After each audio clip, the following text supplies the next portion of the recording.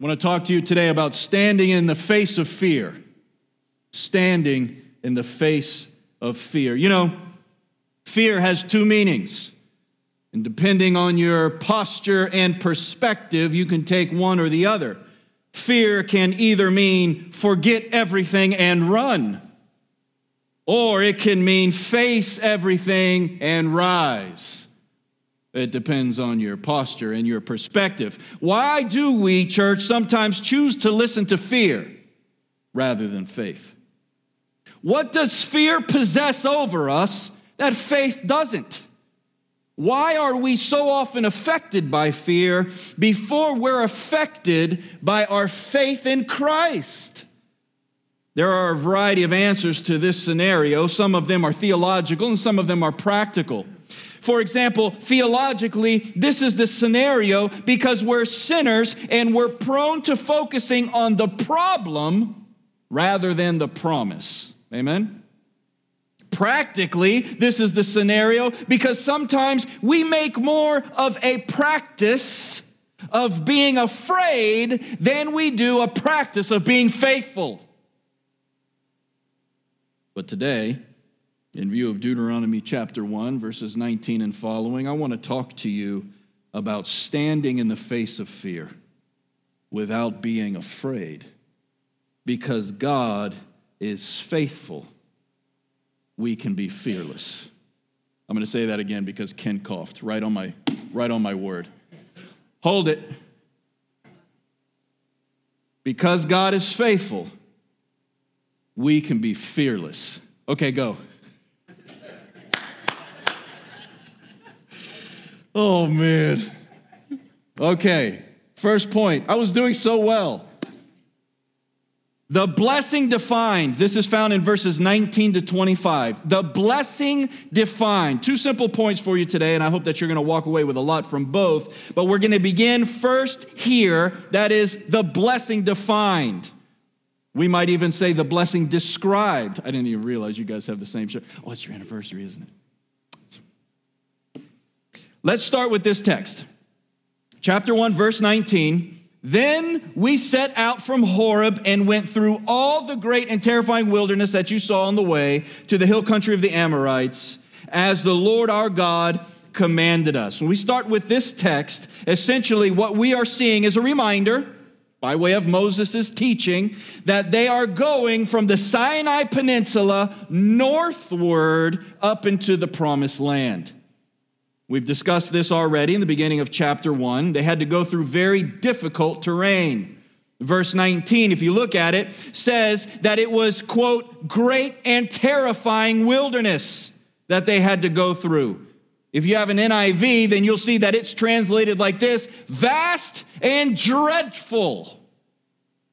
Until they reached Kadesh Barnea, which is abundant with springs and became a sort of hub for them. They were hanging by a thread. Not to mention the fact that the 11-day journey took them almost 40 years to accomplish. This terrain was unforgiving and full of challenges. So you get the picture. They're not skipping through the Shire here. This is Mordor they're going through. Thanks. That was for my daughter.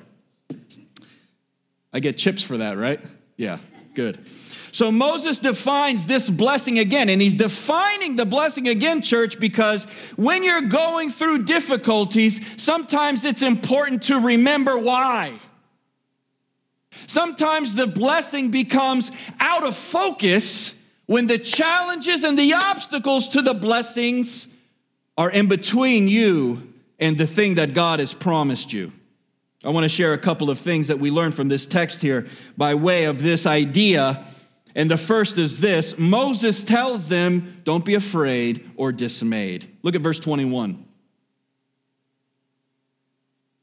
See, the Lord your God has set the land before you. Go up, take possession, as the Lord, the God of your fathers, has told you. Look at this, church. Do not be afraid. Don't be dismayed. I'm sure that there are a variety of reasons for this, and if you and I surveyed their circumstances, I have no doubt that between the two of us, we could deduce 1,001 reasons why they had a right to be afraid, a right to be dismayed. But suffice it to say right now that they were afraid and they were dismayed. It's a Hebrew word that literally means to be broken or shattered. Have you ever been there? Sort of shattered in spirit? Sort of shook by the circumstances that you're facing, where you know God's got promises for you, but quite frankly, you're afraid because the circumstances have you shaken, dismayed, shattered. Well, we've all been there. The word to God's people through Moses right now is, don't be.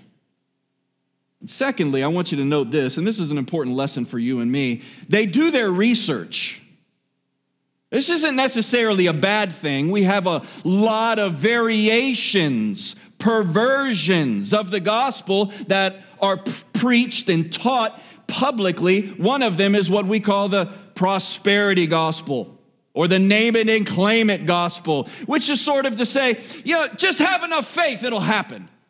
Well, we don't really see that in the scripture. Faith is a prerequisite to inheriting the promises of God, absolutely. But in no place and in no circumstance does the Bible tell us that faith is ignorant, or that faith shouldn't perform its due diligence, as it were. We're to love the Lord our God with all our mind. And so Moses, as the leader of this group of people, are facing obstacles before they inherit the promises of God, and in order to deal with the fear that they're experiencing, the fact that their spirit is shattered and they're experiencing some dismay, it says that they sent out some people to spy and to scout on the land. This is found in verses 23 to 25. The thing seemed good to me, and I took 12 men from you, one man from each tribe. They turned and went up into the hill country, came to the valley of Eshcol, and spied it out. And they took in their hand some of the fruit of the land and brought it down to us, and brought us word again, and said, and here it is a good land that the Lord our God is giving us.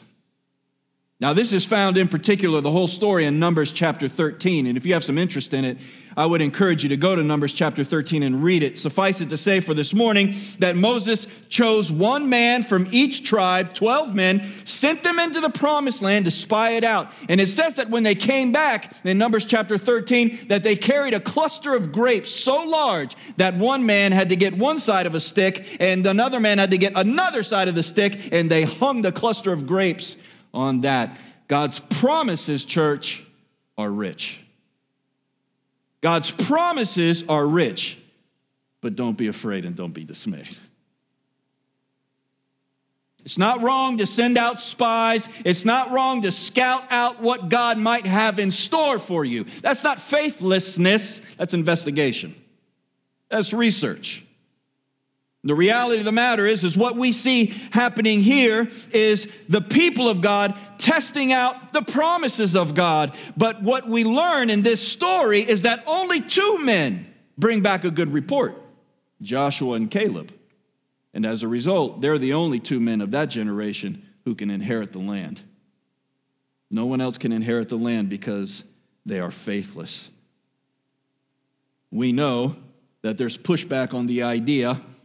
In fact, in Numbers chapter 13, I think it's verse 32, it says that Joshua and Caleb said, the Lord has given us a rich land and it is flowing with milk and honey, which might sound a little inconvenient if you're lactose intolerant.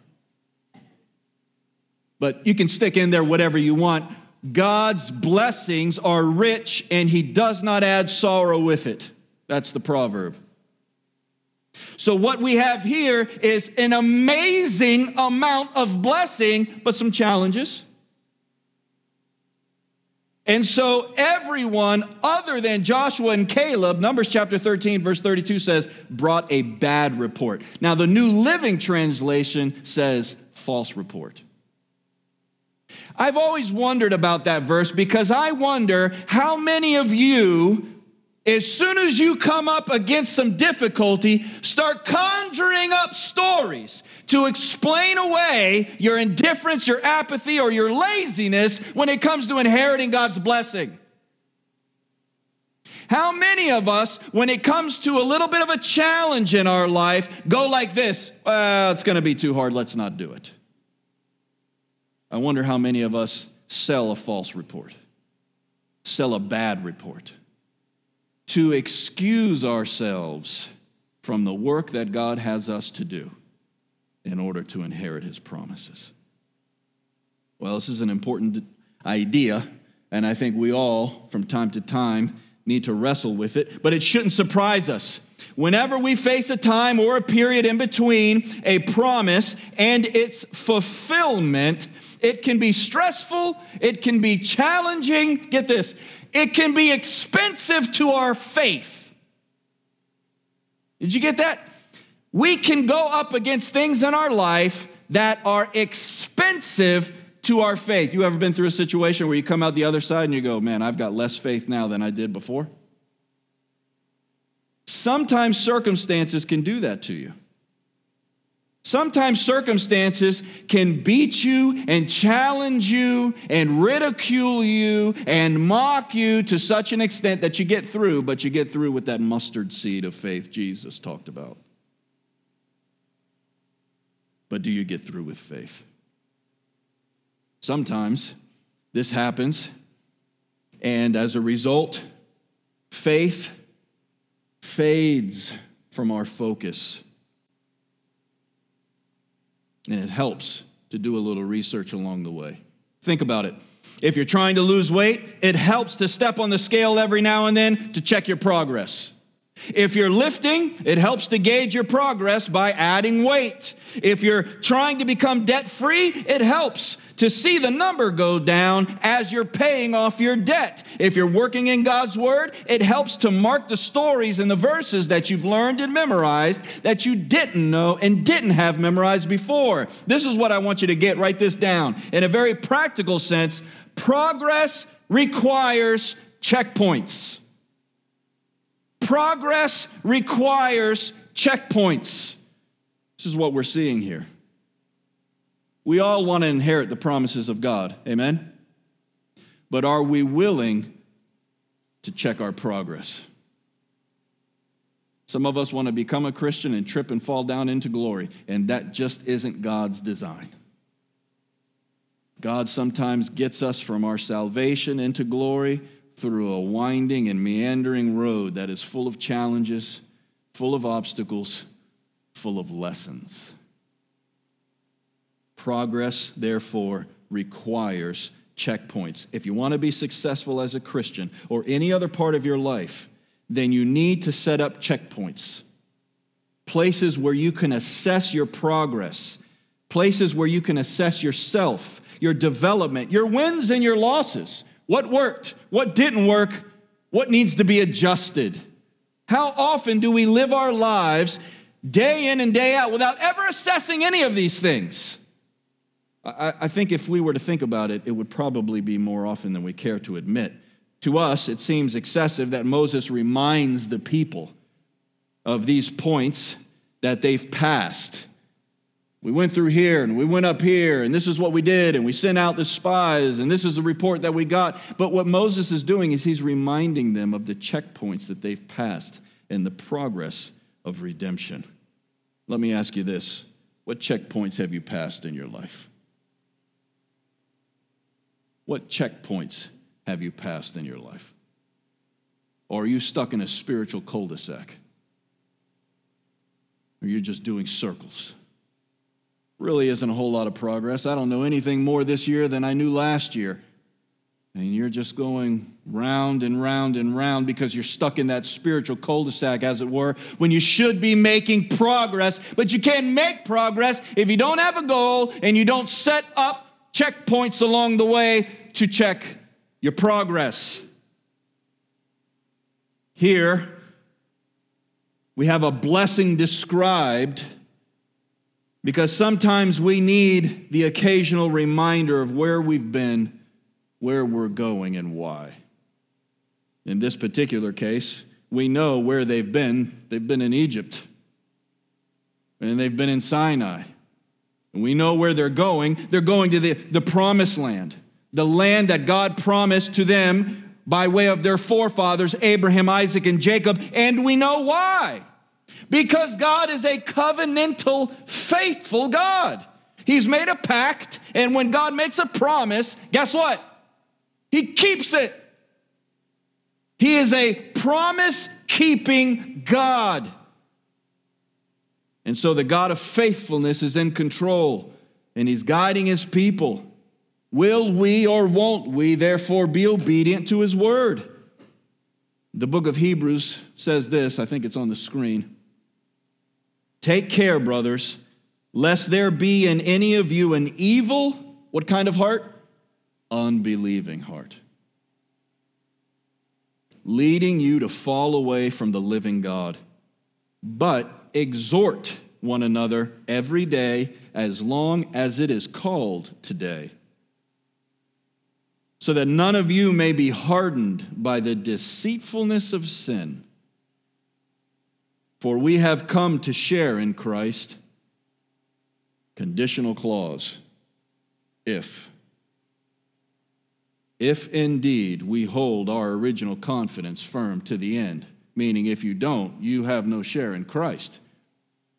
Church, don't get stuck in Sinai. Don't get stuck in Kadesh Barnea. Don't get stuck in a place short of God's promises because there are obstacles between you and the inheritance. Sometimes God will place difficulties in our way, and in his providence and in his plan, there is a purpose. Set up checkpoints and realize and appreciate that not everything is going to be a skip. Sometimes it's going to be a march. Not everything is going to be smooth sailing. Sometimes you're going to face storms. The reality of the matter is the difficulties of our circumstances don't disqualify God's promises. Sometimes God's the one that sends the storm to shape us, to mold us, to make us the men and women that he wants us to be. What does Moses say to his people? Do not fear or be dismayed. How do we stand in the face of fear?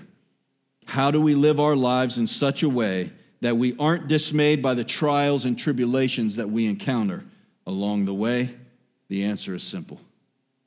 Faith. Don't lose faith. We must hold on to faith. And this leads us to our second point. The blessing is defined, and secondly, the blessing is defended. This is found in verses 26 through 33. The blessing is defended. Now, this is the second point that we're looking at today. It's the defense of the blessing, not because the blessing was bad, not because it was unworthy of anticipation and excitement, but because, hear me now, sometimes we lose focus and we lose faith. Amen? Sometimes the blessing has got to be defined because we lose focus and we lose faith. And if we're just honest with each other, not sitting in our church that's air conditioned and exciting things are happening and we're looking forward to what God has in store for us, not that kind of stuff. I'm talking about Monday morning in your kitchen. Sometimes that's where it's hard to see the promises of God. Sometimes that's where we lose focus and we lose faith. Each and every one of us have those challenges throughout the week. Sometimes it's important that we defend God's blessings in light of our lack of focus and our lack of faith. Maybe that's happened to you. It certainly happens to me. Sometimes God's blessings have to be defended, church. Sometimes God's blessings have to be defended from the pessimistic people in us and around us. Amen? Look at verse 26. Verse 25 says they came back and they're like, we're super excited. They've got grapes. They've got figs. It's like every vegetarian's dream. I don't know. But in verse 26 it says, Moses says, yet you would not go up. Not because they weren't able.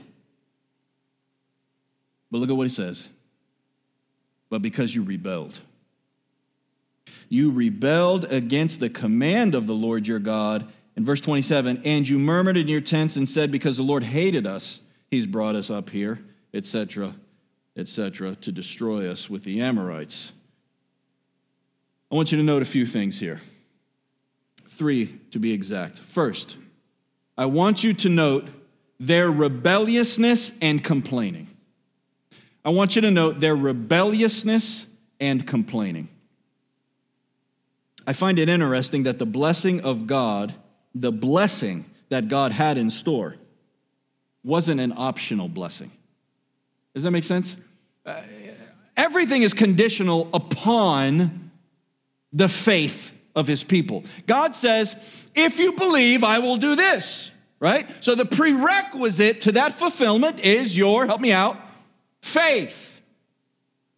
Scriptures say in Matthew chapter 8, for example, Jesus left that town and did no more works there because they lacked faith. Here, we see the same thing. God is going to fulfill his promise. It's not optional. He will fulfill his promise. But with whom? Oh, he's going to fulfill it with the people of faith. In this particular instance, that's what we see. We see that the people are rebellious and complaining, but that does not stop God's promise. Here's your blessings, God says, and they say, oh, no, we don't want them. Moses says, you rebelled against the promise of God. You rebelled against the promise of God. This is a little odd for some people to understand. But if you have interpersonal skills, if you have interrelational skills, and you work with people on a normal basis, then you learn a lesson about people, and that is sometimes they are their worst enemies. There are some people that self-sabotage every inch of progress that God gives them because they want to write a poem. Everything is going good in their life. I'm going to shoot myself in my foot. Things are going so swimmingly in my life. Nothing seems to be going wrong. I know what I'll do. I'll go start a relationship with someone who's not in Christ. That'll keep things copacetic. The reality of the truth is, guys, God's promise is handed to them, and they go, no, you can't make us take it. That's what they're saying. You can't make me take your blessing. And guys, I'm not forcing any blessing on you, buddy. I'm going to give my blessing to those who believe. But my blessing is not the option. I've made a promise to Abraham, Isaac, and Jacob, and I will fulfill it. But you don't believe, so you don't have to inherit it. Church, I want to challenge you here. Survey your life and make sure that you're not rebelling against the promises of God because you're so used to having things messed up.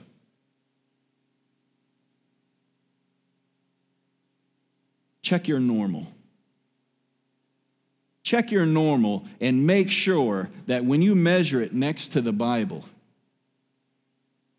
what you have come to believe is normal isn't something wildly unhealthy and bad for you. You know, we do that. We become so comfortable. We become so complacent with our life. Not my life. You don't live in my house. Your life. We become so comfortable and complacent with the way things are, and we go, well, this is normal, until God sends us somebody, and we realize by view of their life that our normal is wildly unhealthy. And what we've come to accept as normal is something we should have never accepted, and what God does not have in store for us. I wonder if that's your life. I wonder if every time God tries to bless you and call you into an obedient relationship with him, you rebel and say, you won't bless me.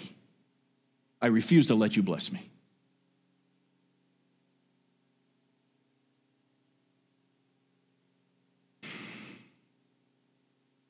Well, they like to complain too.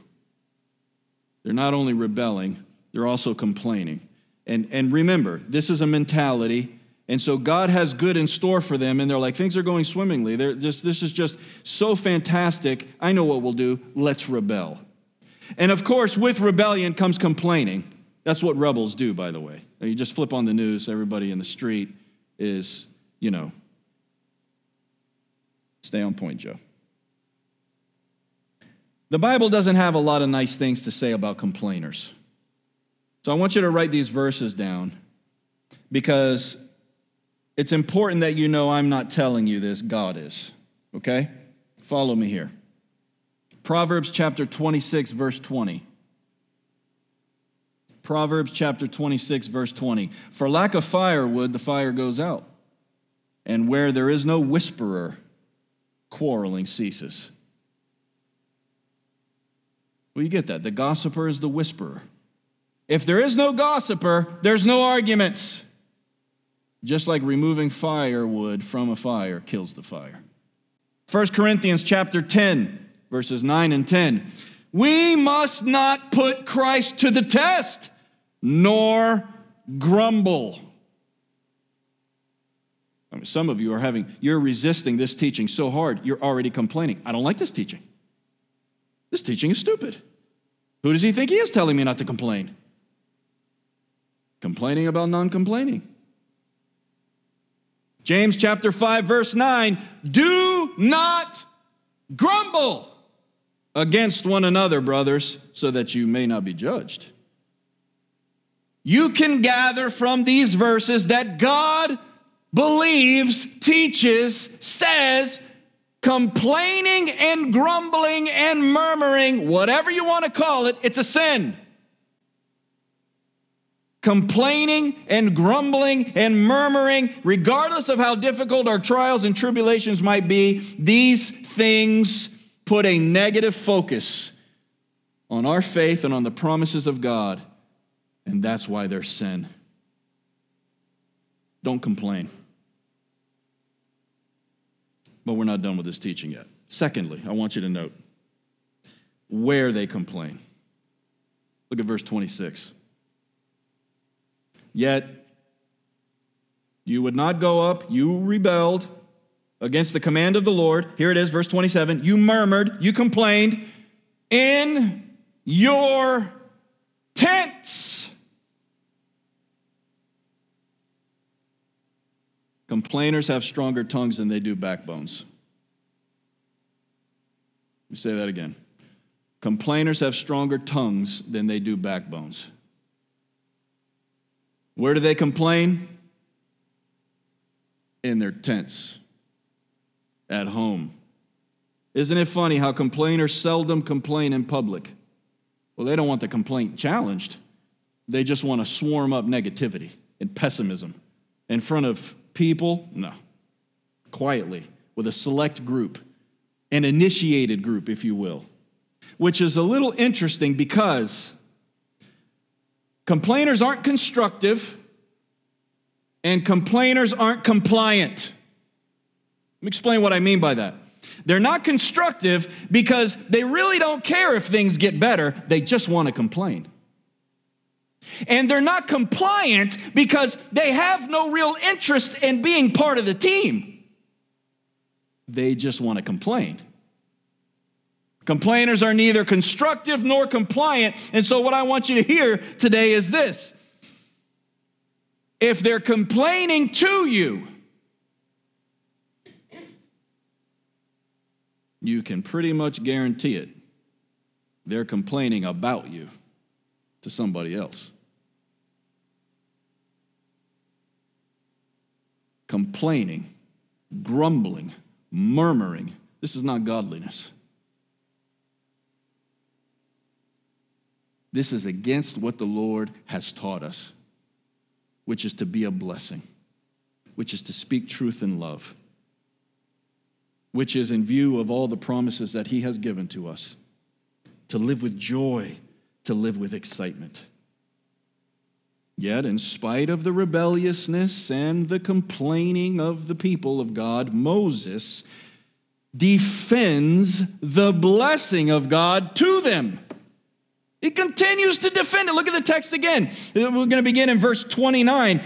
Then I said to you, you were complaining in your tent. You don't want to go. No, we're not going to take the blessing of God. I'm going to go back home and complain to my kids and my wife or to my husband about everything that God is trying to do for us that's good. I'm just so angry with God. And so we're going to talk about Moses, and we're going to talk about our leaders, and we're going to talk about everybody, but we're going to do it in our tent. And Moses says in verse 29, but I said to you, don't be in dread or afraid of them, the challengers, the Amorites. Don't be afraid of them. The Lord your God who goes before you will himself fight for you, just as he did for you in Egypt before your eyes, and in the wilderness, where you have seen how the Lord your God carried you as a man carries his son all the way that you went until you came to this place. Yet in spite of the word, did you get that? In spite of the word,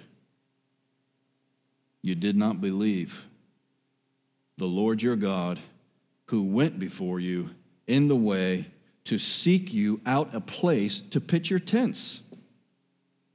In fire by night, cloud by day, to show you by what way you should go. Third, what I want you to note here in this progress is the dishonesty of the complaint. We can see the dishonesty of the complaint in the testimony that Moses gives of what God has already done for his people. They basically said that they were in the situation that they were in because the Lord hated us. Verse 27, they murmured in their tents and they said, the Lord hates us. He brought us out of Egypt. Bondage and slavery, mind you. He brought us out of Egypt and brought us here to go inherit the promises of our forefathers, the blessings of a land that is incredibly rich, because he hates us.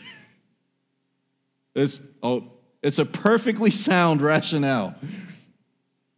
So Moses is defending it. He's defending it because they're being dishonest in their complaint. But we know better. Their situation isn't because God's blessing is weak or because God is unfaithful. Their situation is because of their faithlessness. They aren't believing God, and they aren't walking in obedience. You can always count on faithfulness, on the faithlessness and the disobedience of some people to make God look wrong. And yet, in spite of this rebelliousness, God continues through Moses to remind his people of what they've done. Two things in particular. First, God went before his people. I love what he says here. Verse 30, the Lord your God goes before you. Jumping down to verse 32, yet in spite of the word, you did not believe that the Lord your God who went before you. Did you get that? God is not sending you into a strange land. God is going before you and calling you to follow him. Isn't that exactly what Jesus said? Hey, what are you doing? I'm fishing. Stop fishing and follow me. Hey, what are you doing? I'm collecting taxes. Stop collecting taxes and follow me. Hey, I want to follow you. Okay, follow me. No, first I've got to bury my dad whenever he dies. And Jesus said, you're not ready. Following God takes sacrifice on our part to realize that there's no sacrifice at all. There is nobody who gives up anything for God. God provides everything by grace. But obedience is not negotiable. Obedience is a required ingredient to our relationship with God. Does he go before us? Amen. Yes, he goes before us. But church, we must go after. Where God leads us, we must go. But not only does he go before his people, God also goes with his people. I love this. Look at verse 31. In verse 31, Moses says, and in the wilderness where you have seen how the Lord your God carried you as a man carries his son all the way that you went until you came to this place. God not only goes before his people, God goes with his people. In such a way, or with such a dynamic, that Moses said, like a father who carries his son, so was the Lord with you. Now, we know moms and dads, if we go to the park, or we go for a walk, or we're at the mall, or whatever the case is, the zoo, and the kids go, I'm tired. Pick me up. And we carry them. And we don't have the strength for it, but we have the will. And we're carrying them, even though we don't want to carry them. But we carry them. Why? Because we love them. God carries us because he loves us. Moses is pulling an example from real life, and he's saying, just like parents carry their children, God has carried us, church. God has carried us. He's not only before us and leading the way, but he's with us, he's caring for us, and he's supplying everything in our need. I love what Romans 8:31 says. Romans 8:31 says, if God is for us, who can be against us? If God is for us, who can be against us? Every now and then when difficulty brings a shake to our focus and our faith, God's blessings must be defended. And that's why it's important for you never to miss Sundays and Wednesdays. We all have to be reminded that God's blessings should be defended. Why would we stop? Because of lack of faith. Why would we falter? Because of lack of faith. God can and will fulfill his promises for us. Why would we not aggressively and excitedly pursue God's promises with both hands? Especially in view of the fact that God has already met so many of our needs. Isn't that what Moses said? You guys have seen what he's done. He's brought you out of the land of Egypt and to this place. He's even guided you, he said, and this is after Exodus chapter 15. He guided you by a pillar of fire at night and a cloud by day. To close, let me say this. Fear's got two meanings. You can forget everything and run, or you can face everything and rise. My hope and prayer is that having defined and defended God's blessings for us, that you and I would face everything and rise.